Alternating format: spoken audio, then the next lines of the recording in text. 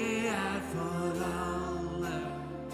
Guds kraft til frelse i Jesus Kristus åpenbar. Vi synger det en gang til, ja, Kristus og ham korsfestet. Det eneste for meg. Det for alle. Guds kraft til frelse i Jesus Kristus åpenbar. Halleluja, det Jesus og ham. Det eneste for meg. Det for alle. Guds kraft til frelse i Jesus Kristus åpenbar. Halleluja!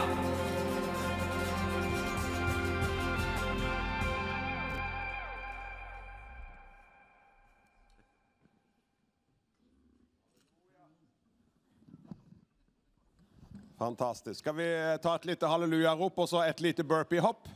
Så vi får lunsjen på plass. Kom igjen da, folkens. Nå har dere spist for at det blir så framtunge. Kjell, opp igjen. Så da tar dere med hendene i bakken. Og så er det å gå opp, og så med hendene så hoppe så høyt dere kan. Vi tar det på likt. 1, 2 og 3. Det er vekkelse, folkens. Halleluja. Det hjalp veldig.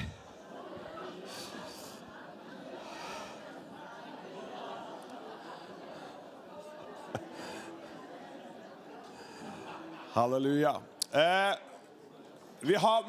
Vi har jo så masse flotte folk iblant oss de her dagene her, og dessverre så har vi jo ikke, men det er godt å kunne sitte og ta imot, men vi har noen som Truls også nevnte her, det er jo Tone Lise og Per Christian, og de må få komme fram nå, og de har stand der ute, så de går og snakker med de etterpå, men jeg har hatt med meg Tone Lise også i studio direkte, og fortalt om det fantastiske arbeidet som hun leder sammen med alle disse flotte folkene, og det er jo fantastisk med det bønnesvaret at nå ansetter de folk som kan være med å jobbe på dette her. Det tenkte jeg, ja, 5 millioner i år var det det? Ja, fantastisk. Så se godt på disse også, og så skal de få noen få minutter før vi slipper Jon Arve løs. Men vi har litt bedre tid nå, så det er veldig bra. Men vær så god.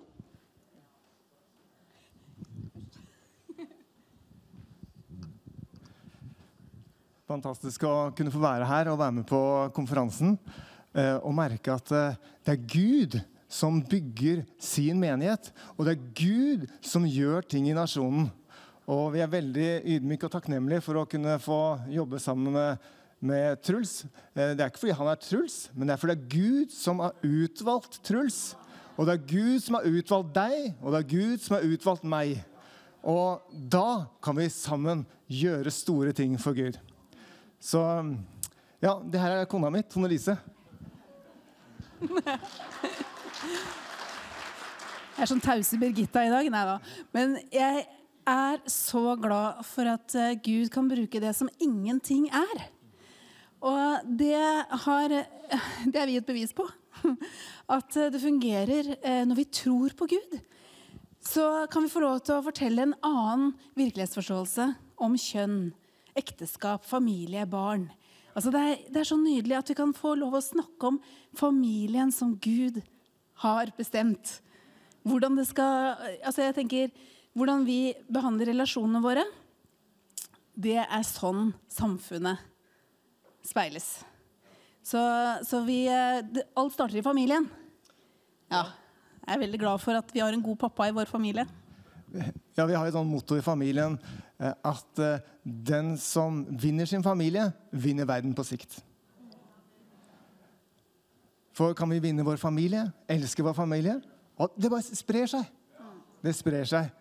Så det er vårt motto. Nå skal vi ta en liten sånn promofilm på Kristent Ressurssenter for å se litt grann hva det er. Da min eldste sønn gikk i 5. klasse, han var 10 år, så kommer han hjem og forteller meg det at du pappa, visste du det at det finnes 3 kjønn? Det blir så absurd, husker jeg. Jeg tenkte, nei, det gjør det jo ikke. Hva det for noe? Ja, det finnes hen, han, hun og hen. Ja, hvem har sagt det? Han har lært det på skolen. Vi står overfor et kjønns- og seksualpolitisk omskoleringsprosjekt av alle nordmenn og deres barn. Mange andre av oss snakker også om kjønn i en videre forstand. Så jeg tenker at vi må Hvor mange kjønn har vi? Vi har mer enn 2 kjønn. Hvor mange? Nå ikke jeg noe ekspert. Når du sier at folk identifiserer seg som andre kjønn, så får nå det være så, men det betyr ikke at det finnes andre kjønn.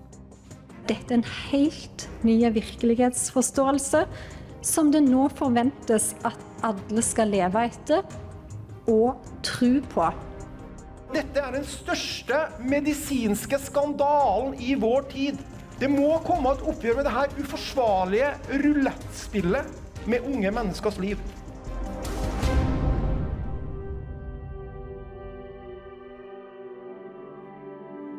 Vi har 6 barn fra 28 til 9, og bare den utviklingen jeg har sett i undervisningen i skolen, så har jeg kjent liksom alarm. Og det en av grunnene til at jeg og noen flere har startet Kristent ressurssenter. For jeg tror det på tide at vi står sammen som kristne. Når kristne folket står sammen, det utrolig mye vi kan få gjort. Så jeg har kjent veldig nød på at vi som voksne må ta det ansvaret og gi videre håp til ungdommen da. Hvordan har det sekulære tankegodset erstattet det kristne verdensbildet? Jo, vi har latt det skje. Kan vi ikke bare være enige om det? Jeg har lyst til å mobilisere skikkelig visjon for livet til de unge. At de kan få det de drømmer om. Det tror jeg mulig.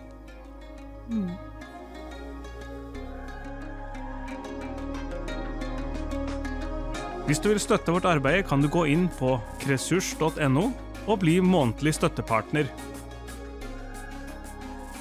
Fordi familiene grunnstenene og byggeklossene i samfunnet vårt.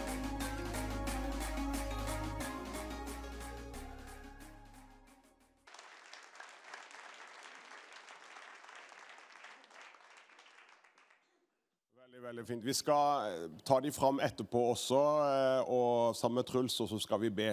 Men nå det en stor glede å få ønske Arve Lunde, pastor i Sandnes og Stavanger-området. Du må komme, du står litt stilt, men han har I hvert fall vært en aktiv forkynner I mange, mange år I pinsebevegelsen.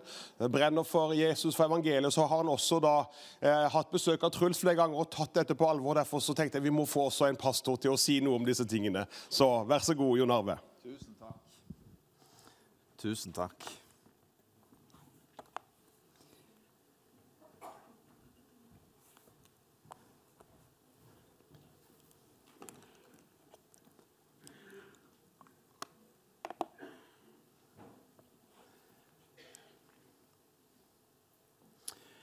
Wow. Det en ære å få lov å stå her. Det har jeg lyst til å si. Jeg har lyst å bare starte med en sånn liten takk her til Birger for at du tok initiativet og inviterte oss opp her. Jeg har med Gunnbjørg som sitter der. Vi har vært gift noen år med også, over 40 tror jeg faktisk, og vi har 4 gutter sammen. Og plantet familiekirken I Sandnes, eller på Gandal rettere sagt, for over 20 år siden, og det har vært en veldig spennende reise. Det får vi lov å stå I fremdeles som pastorpar I samme kirken. Samtidig så var jeg litt bekymret for Birger her, fordi at jeg måtte rett og slett google han, for jeg tenker, den mannen gift? Og så endte jeg opp her I går kveld og ble sittende på siden av en kjekk dame som jeg tenkte det kunne være et godt koneevne til Birger. Og så fant jeg ut at hun hette Kjersti og var faktisk kone, og de har 4 unger sammen. Så det der allerede tog veldig godt hånd om, rett og slett. Nydelig. Og så det sånn at jeg går inn her I en kobbel av andre gode folk. Jeg tenker, Randi, du sang her. Wow, du sang her I går. 3 strofer I tunge, og så åpner himmelen seg. Det var faktisk det som skjedde når jeg så det her nede, og det var sikkert mange andre som opplevde det samme. Dennis, Du taler med en åndelig autoritet som gjør at jeg blir litt skjelven på en god måte. Albert, vet ikke om du her, Albert, men du som en sånn åndelig tsunami som beveger himmelen.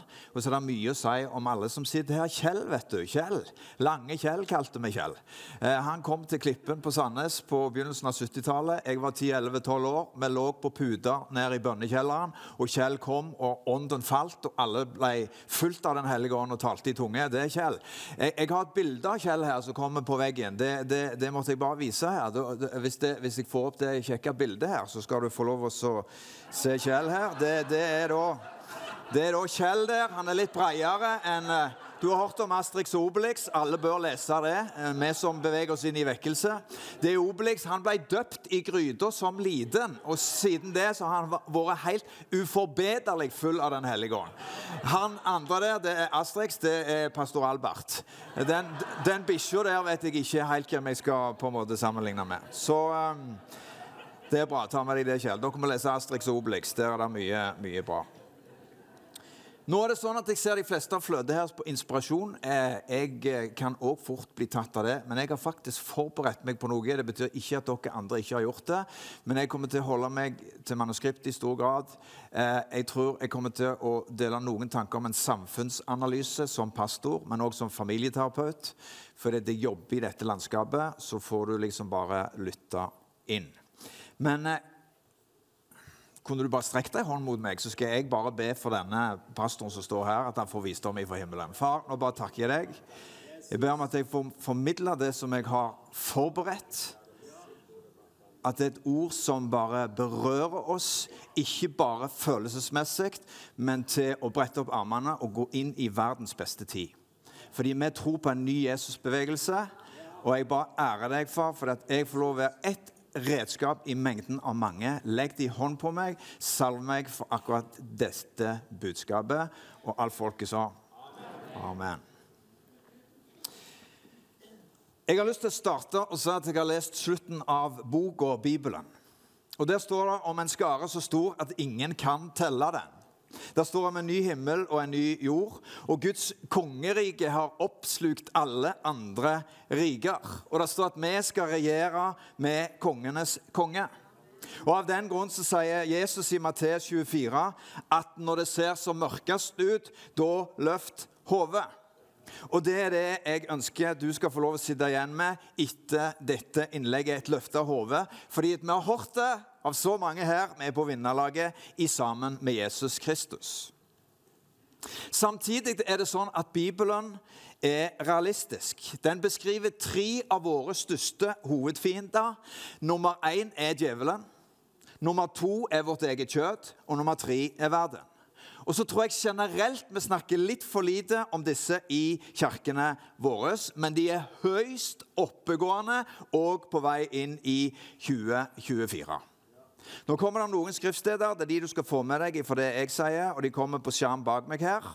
Der er noen skriftsteder, jeg skal bare lese de i sammen med deg. 1. Peter 5,8. Vær edrue og våk. For deres motstander, djevelen, går omkring som en brølende løve for å finne noen å sluke. Efeserne 6,11. Ta på Guds fulle rustning, så dere kan stå imot djevelens listige knep. Galaterne 5, 19-20. Kjødets gjerninger er åpenbare, det er slik som utukt, urenhet, skamløshet, avgudsdyrkelse, trolldom, fiendskap, trette, sinne, ærgjerrighet, splittelse, partier, misunnelse, mot, drukkenskap og så videre.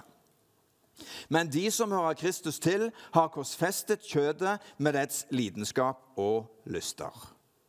1. Johannes 2,15. Elsk ikke verden. Heller ikke de ting som er i den. Om noen elsker verden, da er ikke Faderens kjærlighet i ham. Johannes 15, 19. Men jeg har utvalgt dere av verden, derfor hater verden dere. Øyeblikkelig belønning, en orientering mot nytelse, konsum og selvforherligelse. Dette preger vår samtid. Og Bibelen definerer dette som kjødet. Og det mennesker som faktisk gir etter for sin egen lyst, samt en normalisering av dette. Eugene Peterson, og jeg kommer til å sitere noen i dag, fordi det samfunnsanalytikere som tar dette på pulsen, kanskje bedre enn oss. Men han en av de, han har skrevet at dette sjelens kreft. Den kjennetegnes av stolthet og arroganse. Gud som objektiv sannhet å forholde seg til defineres vekk. Og verden de ideer og sosiale normer som vi nå kjennetegner mainstream. Det punkt nummer 1, det et opprør mot Gud. Påvirkes av løgn på en sånn måte at vi lever uten han. Det en omdefinering som punkt nummer 2 av godt og ondt. Bak står djevelen, som alltid holder fram, har Gud virkelig sagt. Og det var noe av det som Randi var inne på i går. Og resultatet har fått en effekt på vår evne som kristenfolk også, til å resonere moralsk og åndelig. René Diesta, hun forskningsleder ved Stanford Internetobservatorium. Og hun oppsummerer postmoderne etikk på følgende måte. Hvis du gjør det til en trend, så vil det over tid bli en sannhet.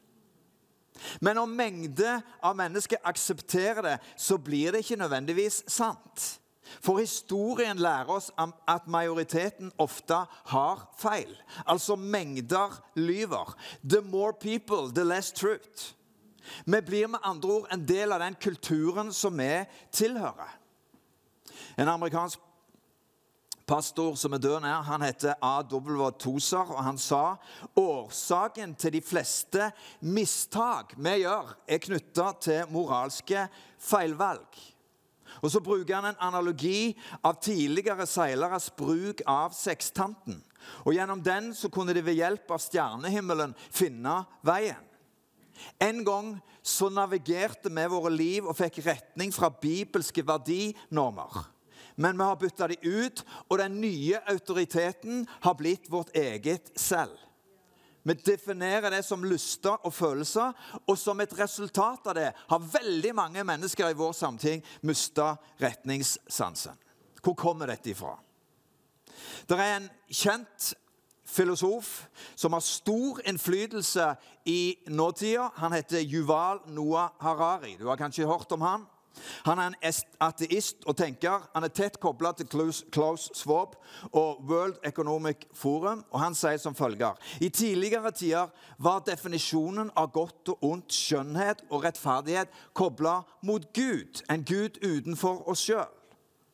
I dag, sier han, ligger disse svarene inni oss hver enkelt. Vår følelse gir mening til våre liv og vår hensikt, og skjønnhet det du mener det Ergo, du har alltid rett. Om det føles godt, så gjør det. Tenk på dette som menneskets største fortrinn.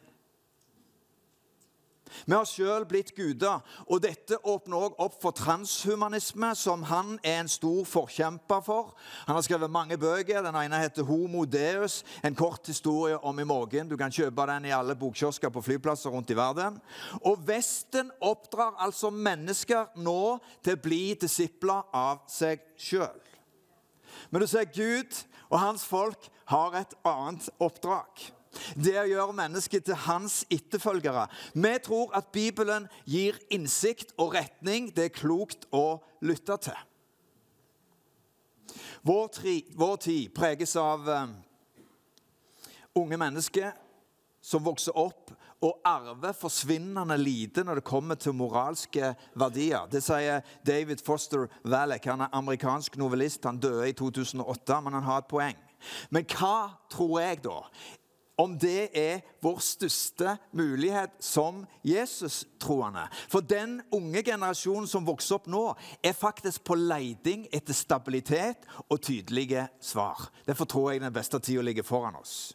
Om du sjekker ut vekkelse som nå berører universitet og skoler, for eksempel i USA, så det generasjon Z som vil ha det. De bekjenner synd, De vil ha tag i Guds ord, og det en sterk lengsel etter kristne verdier som ikke denne verden kan tilby. Og det skjer ikke bare i USA, men det skjer også i Norge. Hvis du går til KVS i Lyngdal, så det startet en organisasjon av kristne gutter der, fordi en lærer tok et initiativ som de kaller for krigerne. Nå ser du hele klasserom fulle av 60, 70, 80, 16, 17 års gamle tenåringsgutter som bøyer kne og søker Gud. Det et eller annet som I ferd med å skje. Personlig så ser jeg det også hjemme på Gandal i Sandnes, en ungdomsbevegelse der et eller annet I ferd med å skje. Jeg skal komme litt tilbake igjen til det på slutten av innlegget mitt. Tilbake til våre 3 hovedfiender. Djevelen, kjødet og verden. I 1. Johannes kapittel 2 og vers 16-17 så sier Johannes, for alt som I verden, kjødets lyst og øynenes lyst og hårmodig skryt av det en og har, ikke av Faderen, men av verden. Og verden foregår ens lyst, men den som gjør Guds vilje blir til evig tid. Så Johannes han advarer og snakker om kjødets lyst, og det klart han snakker om seksuelle fristelser som du også gjerne kan kjenne på. Men det en pervertering, for kjærlighet omdefineres til lyst. Oppoffrende kjærlighet snus til søkelys på objekter for å tilfredsstille vårt kjød. Og det begjæret.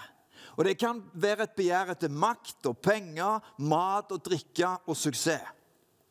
Øynenes lyst, fristelsen til å bøye seg og tilbe det skapte framfor å tilbe skaperen. Å få tak på mer. Begjær uten grenser. Stolthet, eller det Bibelen definerer som hårmodig skryt, å bli en celebritet og bli tilbedt, vær noe mer enn. Og dette beskriver 3 fristelser som vi finner faktisk helt tilbake i begynnelsen av boka 1. Mosebok kapittel 3. For når Eva blir tilbudt frukt fra treet, så kobles det til det samme.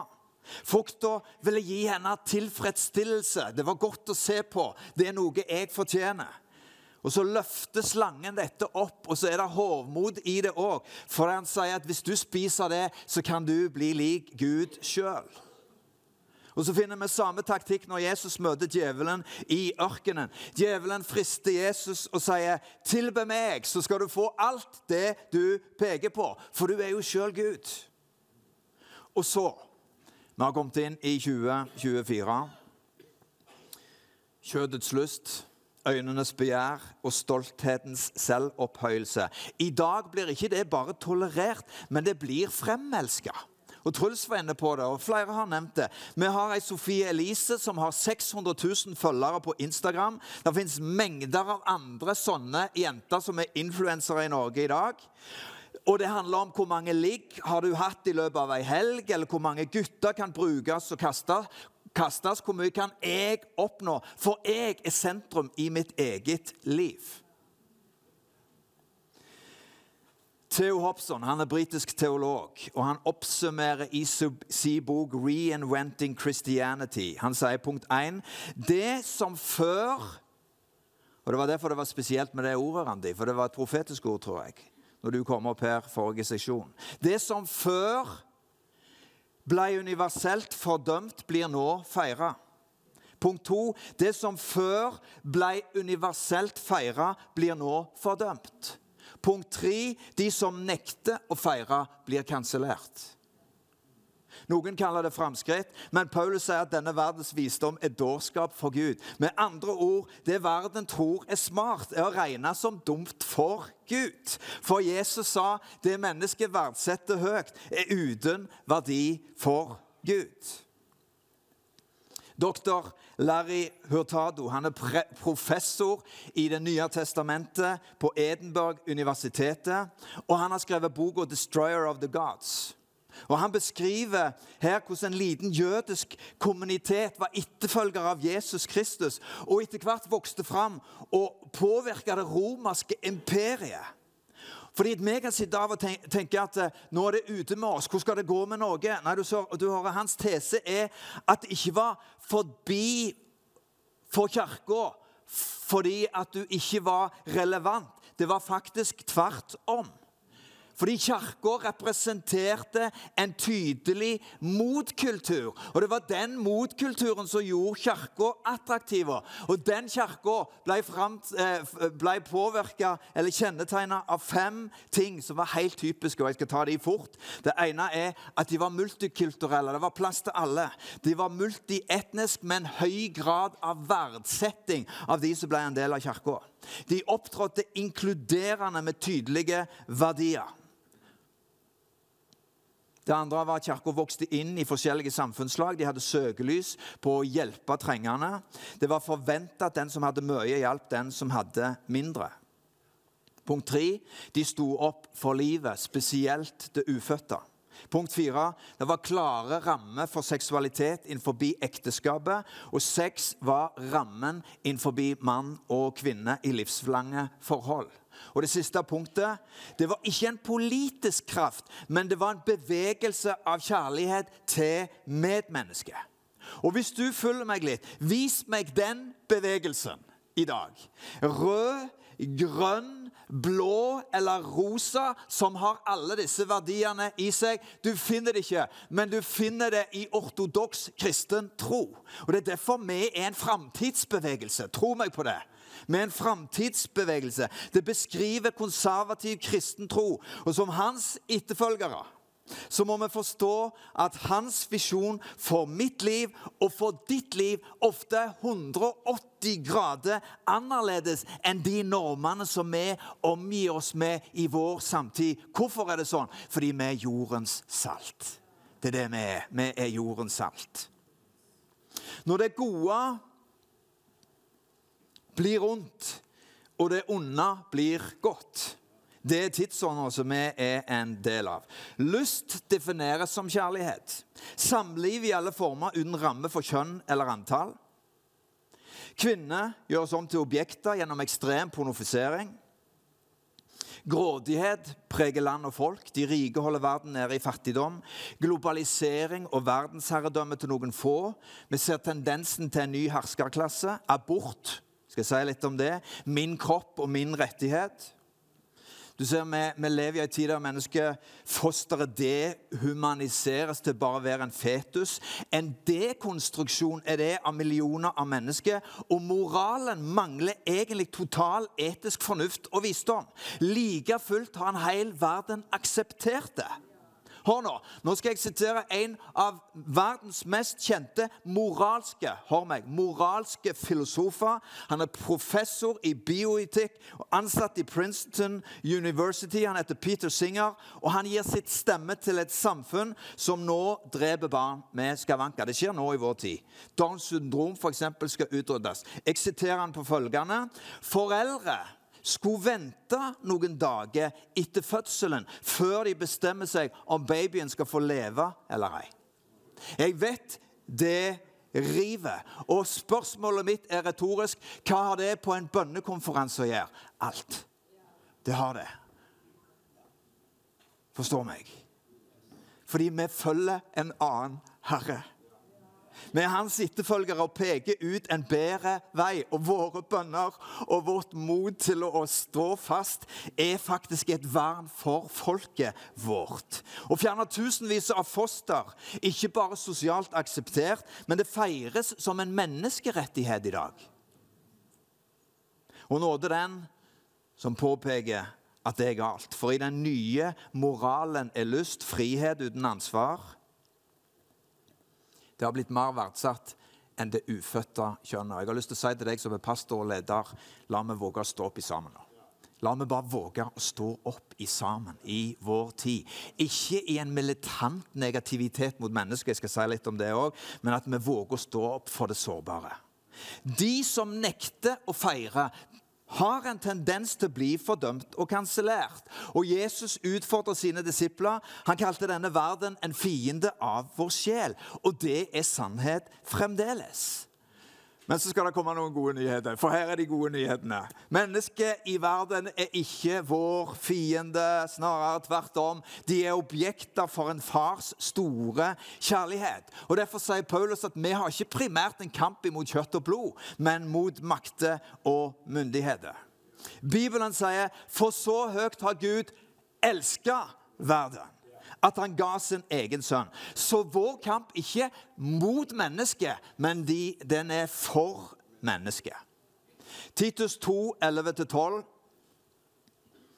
For Guds nåde blitt åpenbart til frelse for alle mennesker. Den oppdrar oss til å si nei til et ugudelig liv og verslige lyster, og leve forstandig, rettskaffent og gudfryktig I den verden som nå Og om du skal bli stående, så må du møte verden rundt deg med et annet verdisystem, og Paulus hjelper oss. Og han gjør det I Romerne kapittel 12, der han sier I vers 2, bli ikke for influert og påvirket og danne lik denne verden.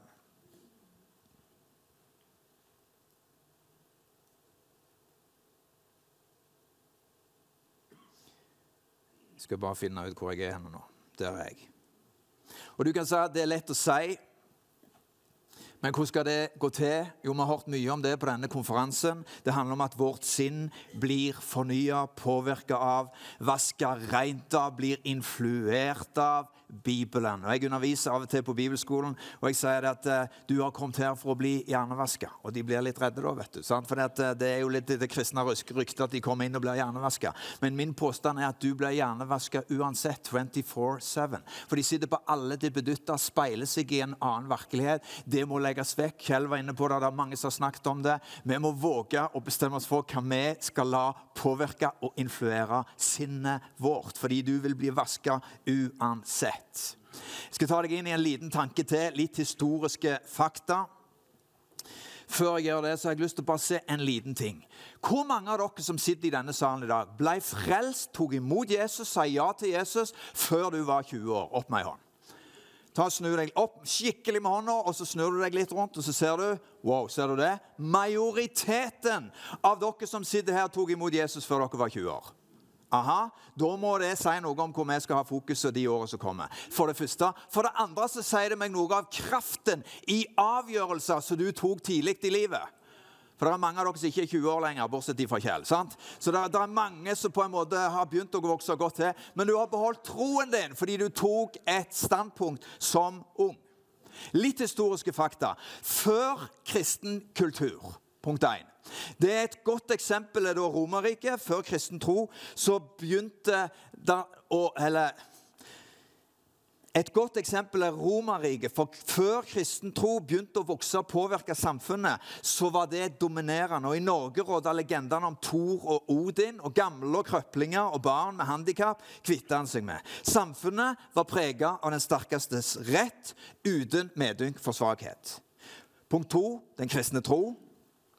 Den slo først rot I Midtøsten og deler av Asia, så videre mot vest, og kristen tro begynte å gjennomsyre måten en tenkte om statsmakt, økonomi, utdanning og sykehusvesen. Jeg sakset inn en liten artikkel, cirka 1850 I London, I sentralbanken, så var det påbudt for alle ansatte, inklusive presidenten av banken og de som vaste, å møte klokka 08:00 til bønn en halvtime før de åpnet lokalet. Det bra hvis det kommer tilbake igjen, sant? Nå lever vi I 2024. Har nå det til opplysning for deg. Du lever I en ikke-kristen virkelighet I Norge I 2024. Vi har ikke vendt tilbake til Thor og Odin. Fortsatt synges Gud signe vårt dyre fedreland, så vidt det hvis du får lov på skolen, der rektor gjerne ikke vil synge den sangen. Vi vil beholde de røde dagene I påske og pinse, men det som et sånn, jeg opplever det I hvert fall som et sånn tenåringsopprør. Jeg vil fortsatt bo hjemme. Og jeg vil høste fordelen av det som bygd det siste 100 året, båret fram av kristne verdier, men jeg vil samtidig gjøre opprør mot verdiene som skapte det. Den kristne kultur vil gjerne høste fruktene av velstand og frihet, men ikke villige til å betale forpliktelser og forsagelser som evangeliet plasserer på hver enkelt av oss. Vi vil ha kongeriket, men vi vil ikke ha kongen. Vår samtid drar med seg et kristen tankesett i forhold til moral og etikk, men det handler nå om de andre, ikke meg, og det ingen plass til omvendelse. Og dermed så sprer det om seg med cancel culture og nettskam i Vesten, så la denne kristne tro og premissene for, og det mye å si om det, det har jeg ikke tid til nå, men menneskerettigheter som en selvfølge kommer ut av kristen tro. Lovverket vår kommer ut av kristen tro. Politikk kommer ut av kristen tro. Utdanning kommer ut av kristen tro. Store institusjoner, sykepleierskoler, høyskoler, universitet, ut av kristen tro. Denne troen bar fram noe. Den bar fram jeg plikter å tilgi. Den bar fram å leve i fred med andre, og elske sin neste som seg selv. Den bar fram livet ukrenkelig. Den bar fram vi lyger ikke, og vi stjeler ikke. Hele vårt demokratiske system bygd på denne kristne troen. Den kristne troen skapte en bevissthet om synd. Det har vi eliminert vekk i et terapeutisk samfunn. Det også mye å si om. Men vi trenger vende tilbake igjen til dette. Vi skal se oss rettferdighetsbevisst, men det definitivt sånn at noen trenger se at de syndere og trenger en frelser. Nå derimot så trenger vi ingen frelser. Jeg vil ikke legge ned noe, jeg trenger ikke å omvende meg, jeg fortjener, jeg midtpunktet, og mine følelser det snurrer rundt. Folk sier, jeg ikke lenger noe problem, men du derimot. Vi retter sinne mot de som mener noe annet enn meg. Og den nye moralen paria. Du spedalsk. Du mener noe annet enn meg, og i tillegg så gjennomsyres vi av woke-bevegelsen, der vi blir støtt av alt mulig, og jeg har lyst til å si det med rene ord, det antikristelig. Det det. Følg meg litt til. Jeg holder på å lese en murstein av en bok som jeg anbefaler, skrevet av Trygve Riiser Gustavsen om haugianervekkelsen og haugianerbevegelsen. Han ikke en kristen forfatter, men jeg skal bare sitere bitte litt fra den boka. Markus Trane, har du hørt om han? Han startet arbeiderbevegelsen og utga Arbeiderforeningens blad. Og han sier sosialisme, frihet, likhet og borskap. Du trenger ikke være enig med meg, men det var hans utsagn. Jesus sa han var den første sosialist. Han kom ikke bare for å frelse sjelen, sa Markus Trane, men også for å befri mennesker fra nød og undertrykkelse. De trengte en arbeiderbevegelse i den tiden, når de var undertrykte. I 1850 startet de første arbeidsforeningene. Det eksploderte med avdelinger. Så radikalt at myndighetene måtte arrestere flere av lederne, inklusive Trane selv. Det første nummeret av Arbeiderforeningens blad lød som følger: Gud vær med oss. En kamp vil begynne. Gud led kampen sånn at den blir åndelig, ikke bare kjødelig. Her finner du altså røttene til Norsk Arbeiderparti. Og det svært få som kjenner til de røttene i dag. Har du hørt om Cappelen Forlag? Jørgen Vreit Cappelen. Han startet dette forlaget. Han levde mellom 1805 og 1876. I 10-årene etter 1850 så var mye endring i Norge. Det oppstod et skred av folkelig engasjement, og det var et misjonsengasjement. En av de som gjorde mest for å spre misjonstanken i dag kjent som opphavsmannen for landets største forlagshus. Han var en ung gutt, men han hadde en brann for hedningene. Om å bringe det reddende ordet til fjerne og fortapte land. I 1824 så ble han tatt opp som den aller første nordmann som elev på misjonsskolen i Basel. Og så reiste han land og strand rundt i Norge for å vinne støtte til misjonens sak. Men han reiste aldri ut selv, for han viet seg til forlagsvirksomheten. I dag, Cappelen Forlag spyr ut lærebøker som totalt neglisjerer det kristne menneskesynet. De løper æren for djevelens store forvirring når det gjelder kjønn og identitet.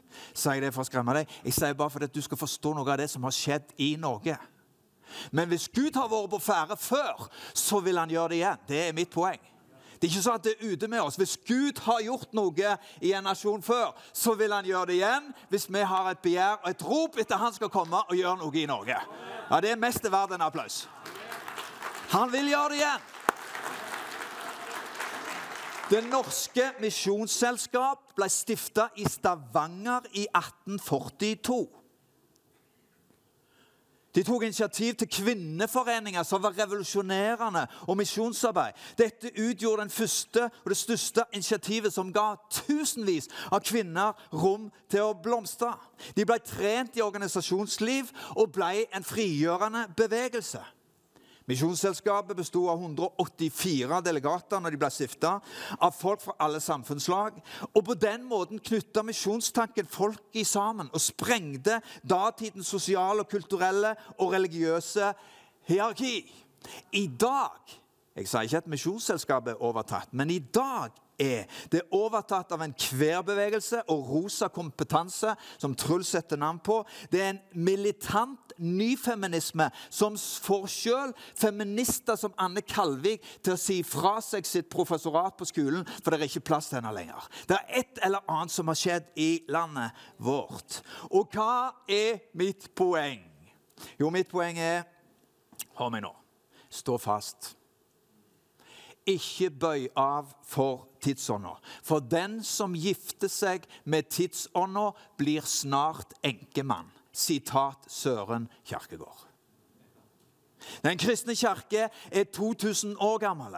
Vi bekjenner fremdeles at Jesus Kristus er i går og i dag den samme, ja, til evig tid. Og til troen og fundamentet vårt, så er det Bibelen som ligger fast også i 2024.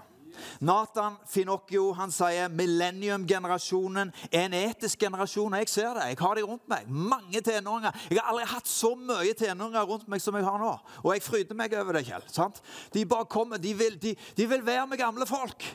Du tenker at du har gått ut på moden. Du er mer moderne enn noen gang. Skal jeg si deg en ting? Young Life, en stor kristen organisasjon, de sier, og de har forsket på dette, at en ung gutt eller ung jente på 13-14 år i dag ser etter den eldste i rommet når de kommer inn en plass. Og hvis den eldste ser de og anerkjenner de, så er det det som betyr noe. Jeg bare egger deg til å tenke at det ikke er over. Du må reise hjem og gjøre en forskjell i den kirken som du er en del av. Han snakker om at millennium-generasjonen, en etisk generasjon, de som vokser opp nå vil omfavne etter hvert en totalitær etikk. Og dette skjer med mennesker som lever uten hensikt og ramme av kristen tro. Og sluttresultatet, ikke en tilbakevending til hedenskap, men en vandring mot militant legalisme. Det betyr altså at alle må hoppe når noen sier hopp. Tim Keller, han sa, det postmoderne mennesket ser på all urett ut fra et menneskelig perspektiv. Dermed blir mennesket demonisert uten å forstå at ondskap har en kilde kun Jesus kan fri oss ifra. Og problemet er at når noen peker på seg selv som frelsere, så unnlater den å erkjenne at jeg trenger en frelser, og at den frelseren står utenfor oss selv. Gud har ikke, hør nå, kanskje du arresterer meg på det, men jeg tror det er sant. Gud har ikke primært bedt oss som sitter her om å bygge et kristent land. Men han har bedt oss om å gjøre disipler og etterfølgere av Jesus. Og kraften i å etterfølge Jesus i vår tid gjør at meg og deg elsker å tjene mennesker. Det er det som har kraft i seg til å snu denne nasjonen opp ned igjen. Det er det disippelskapet, og jeg skal avslutte litt med det etter hvert. Joseph Nye, han er fra Harvard, han snakker om hard power and soft power. Og så viser han til både Kina og USA, hvordan han legger press på mennesker nå, både økonomisk og militært, for å få igjennom sin vilje. Og den franske filosofen Foucault, han står bak mye galskap, men han sier en for så vidt fornuftige ting. Han sier, hvor det utøves makt vil det bli motstand. Press mennesker for hardt, og de vil skyve tilbake. Men myk kraft derimot. Det er noe Hollywood har gjort over lang tid. De har gjort mer enn det enn noen andre for å endre den vestlige verden. Når det kommer til sex, penger, makt, begjær, vulgaritet og konsum. En gradvis forskyvning av det vi tror på. Frosken er i vannet, og så bare skrur vi opp temperaturen litt og litt. Kulturanalysten Rod Dreyer sier. Vår kultur i Vesten preges av denne soft totalitarismen. Det gir seg ikke uttrykk i våpen eller revolusjon, men den utøver like fullt kontroll bare i en mykere form. Den opptrer terapeutisk. Den maskerer seg med ideen om at det skal tjene alle. Men faren med dette er at det sniker seg inn også i kirkene våre som en slags sannhet. Alle må akseptere. Og så våkner du opp i neste sving, og så oppdager vi ikke at vi egentlig er kolonisert. Og så snakkes det om toleranse, men kun om det stemmer med rett oppfatning. Vi derimot følger en annen herre. Vi følger en annen herre. Og enhver etterfølger av Jesus må stille seg dette spørsmålet: på hvilken måte har jeg overgitt min vilje og mine tanker til hva verden rundt meg tenker? Hvor har jeg latt meg drive med eller bort fra denne praksisen av den enkle, hengivne tilbedelsen og troen på Jesus?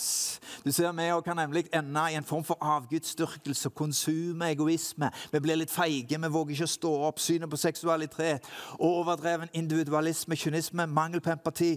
Det er mitt poeng. Alt dette som jeg har snakket om nå, er denne løgnen. Har Gud virkelig sagt?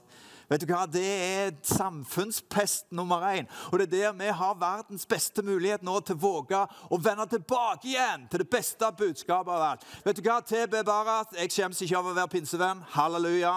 Det er fantastisk. Men han sa, fram til urkristendommen. Det er et bra utsagn.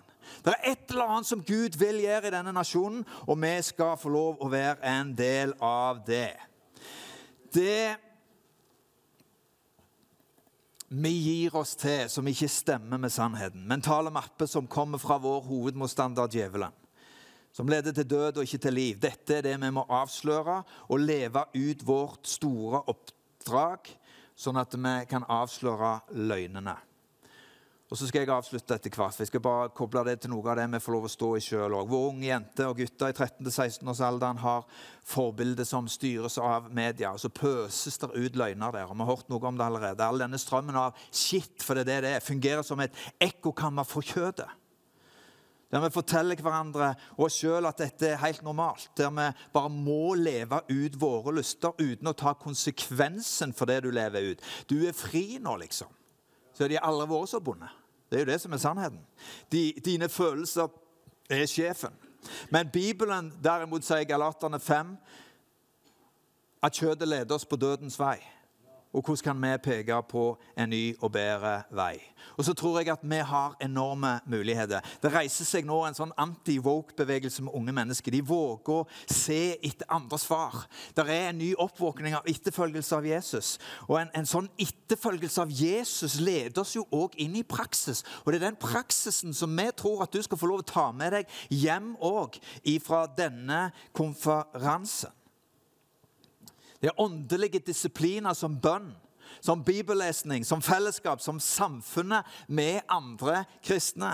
Det er egentlig åndelig krigføring, og Jesus praktiserte det selv overfor kjødet, verden og djevelen. Han ba, han fasta, han siterte skriftene, og han levde i tett relasjoner med sin far og sine disipler.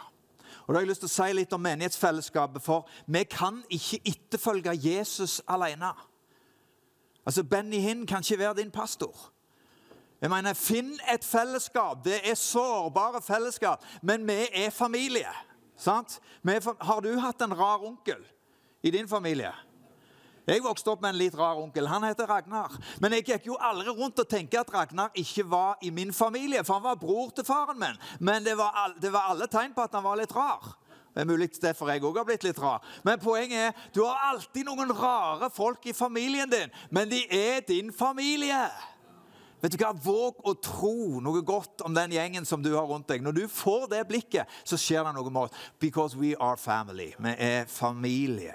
Menighetsfellesskap er nydelig. Det er disippelskap. Vi må stå i det sammen. Menighetsfellesskap er antikulturelt i en individualistisk tid. Det er et alternativ i en kultur som preges av dekonstruksjon og nedbrytning som vi ser rundt oss. Og menigheten viser dermed vei til et annet kongerike. Og Jesus har en visjon for meg og deg i Matteus 5,14. En by som ligger på et fjell, som lar lyset stråle for andre, for at de skal kunne se de gode gjerningene dere gjør og gir ære til Gud. Og nå det vår tid å leve ut dette store oppdraget som hans disipler, selv om det skulle koste oss noe. Og samtidig må vi ta inn over oss følgende: jeg vil ikke helt passe inn. Det ikke sikkert at du kommer til å bli veldig populær med en gang. Det ikke sikkert at du kommer til å bli heiet på av kulturen rundt deg heller. Og vet du hva? Det helt ok. Det helt ok. Men løft hodet for lyset ditt kommer. Og så skal jeg bare avslutte med en liten ting. For at meg og Gunnbjørg får lov, i sammen med flere som her, stå i et arbeid i kirken vår. Vi har bygd enhet i Gandalsregionen i mange år. Det første initiativ vi tok var å invitere noen av de andre lokale pastorene inn i et bønnefellesskap. Hver fredag så møtes vi en time til bønn. Det har gjort noe med hele regionen vår, og det området som vi står i. Vi får lov å be sammen, fellesskap, relasjon med andre pastorer. Så vårt ungdomsarbeid har mer og mindre blitt på fellesen nå. Vi med våre ungdomsledere, hold deg fast som en pinsekirke, og med å hjelpe komfarbeidet til kirken i vår region. Det ville ikke vært mulig når jeg vokste opp, det kan jeg si deg. Men jeg tror at Gud gjør noe når det handler om enhet. Det gjør noe med byggerelasjoner, det et eller annet som skjer. Ungdommer bryr seg ikke hva det står over døra di. De bryr seg om mennesker som ser dem når de kommer. Og det min utfordring. Jeg hadde en ung gutt som heter Levi, som kom til meg bare for 14 dager siden. Han 14-15 år. Han har begynt å gå i kirken vår. Og så kom jeg gående opp trappa sammen. Han som sier, Levi, hva drømmer du om å bli når du blir stor? Og så sa han, jeg har lyst til å bli enten psykolog eller pastor. Og så plutselig så bare slo det meg, jeg jo begge deler. Mulig han har meg som et forbilde. Jeg har ikke sagt det til han, men jeg bare la armen rundt han og sier, da skal du bare få lov å vandre sammen med meg, fordi jeg litt i begge de verdenene. Og så du bare han blomstre til. Vet du hva jeg har lyst til å oppmuntre deg på? Se noen når du kommer hjem. For de fleste av oss godt voksne her, men du må begynne å se til neste generasjon. Og jeg har et profetisk ord til deg som jeg bare fikk, og jeg har lyst til å gi det til deg nå. Det står om profeten Samuel. Samuel, han lå og grein og var lei seg fordi at det hadde ikke blitt sånn som han hadde tenkt med kong Saul. Han hadde salva og lagt sine hender på denne kongen som skulle redde Israel, men så rodet Saul det til. Og noen av dere sitter her og tenker, det var en gang jeg hadde en salvelse og jeg bar på noe, men så ble det ikke sånn. Det ble ikke helt sånn som jeg hadde tenkt. Sjelden blir det. Men vet du hva, så kommer Guds ord til Samuel, ja. Og så sa han, reis deg opp, hvorfor ligger du her og griner? Fyll ditt horn med nye, friske oljer og gå til Davids hus. Wow, det ordet. Og du tenker, hvordan kommer det til å skje? Jo, vet du hva, du må reise deg opp. Du må ikke tenke mer på fortiden din, men du må våge å bevege deg med profetisk presisjon inn i det som kommer nå, og fylle ditt hår med nye friske oljer. Og han gikk til Davids hus, Isais hus, mener jeg. Og hvem fant han der? Han fant David, og David ble den største kongen som Israel hadde sett. Du ser, du vet ikke, du kan være 85, 86, 87, du kan være 60 eller 70, men Gud vil at du skal fylle ditt hår med nye, friske oljer, sånn at du kan gå til den neste generasjonen. Og det betyr at du må se Sara, du må se Levi, du må se den 13-åringen. Ja, men liksom bryr de seg om meg? Ja, de bryr seg om deg. En gammel tante på 75, så kommer det og sier, hva heter du? Jeg heter Sara. Vet du hva, jeg skal be for deg, Sara.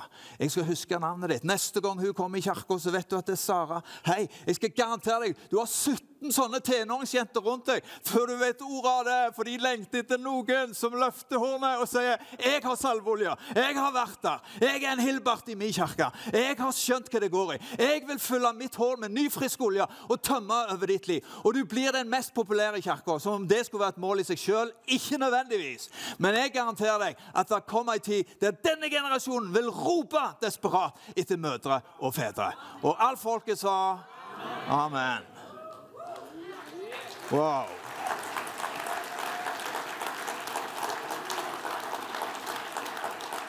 Takk, Jesus. Jeg er litt som David. Der er han pianisten som så her og spilte. Er han der? Er han gone by the wind? Han er der ikke? Nei. Sånn, da blir det bare halve salvelse. Men det er helt greit, Kjell. Du får hjelpe meg her. Men fikk du noe ut av dette? Jesus hjelper oss. Jeg vet at det var en samfunnsanalyse, men jeg bare kjente så tydelig at du skal Du skal løfte beger igjen. Og de trenger deg, den generasjonen. Vi har så mange tenåringer som kommer nå, de bare lengter etter oss.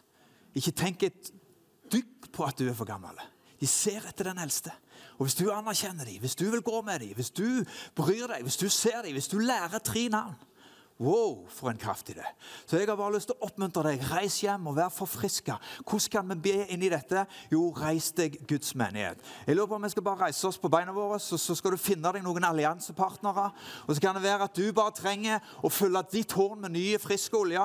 Jeg starter og ber her litt, og så kommer noen og hjelper meg her. Men jeg ber bare en bønn først, og så etter hvert så bare snur vi oss. Og så begynner vi å be inn i dette. Reis deg Guds menighet. Og så ber vi for hverandre at vi er den som nå fyller vårt horn med frisk olje og går til neste generasjon. I en tid der det ser så håpløst ut, vet du hva, det er Guds svaret. Vet du hva, han vil komme på ny. Det er ingen problem for han om dette samfunnet ser helt avkristnet ut. Det er faktisk tidenes mulighet. Det har aldri vært så knusktørt som nå. Nei, men da har det aldri vært så stor sannsynlighet for at det kommer illebrann i alt dette tørre graset. Det er det som kommer til å skje. Så far, nå bare kan du ta tag i den som står ved siden av deg. Klem han i hånda. Det er broren din, søster di. De ser gjerne litt originale ut, men de er broren og søster di. Wow, du er avhengig av de. Vær glad i de. Hei på de. Far, vi tilber deg, bare takke deg, Jesus, for at vi får lov å være her i denne salen i dag. Å, Jesus, vi vil være de som ikke nå bare har mismod over det som ikke ble. Og som er godt voksne, så tenker det ble ikke helt sånn med Saul som jeg hadde tenkt. Men da kommer Herrens ord, fyll et horn med ny, frisk olje, og gå av sted til Isais hus. Og der skal du finne en David, som kommer til å bli en resultat og fornyelse for hele regioner, hele land. Herre, den Daviden der er gjerne en gutt ut på gata, som ikke vi aldri har vokst opp i et gudshus. Det kan være unge gutter og jenter som kommer inn i våre forsamlinger, som ikke har en kristen bakgrunn. Men der kommer Davids ånd, Davids salvelse. Herre, vi vil være det folket som reiser oss, Gud, nå, og blir akkurat mødre og fedre for neste generasjon. Vi ber om det i Jesu Kristi navn. Herre, kom over oss, kom over oss, kom over oss. Det ber vi om, far. Ære deg, Jesus, ære deg, Jesus. Nå kan du be for de som du står sammen litt, og så kommer... Takk, Jesus, takk, Jesus.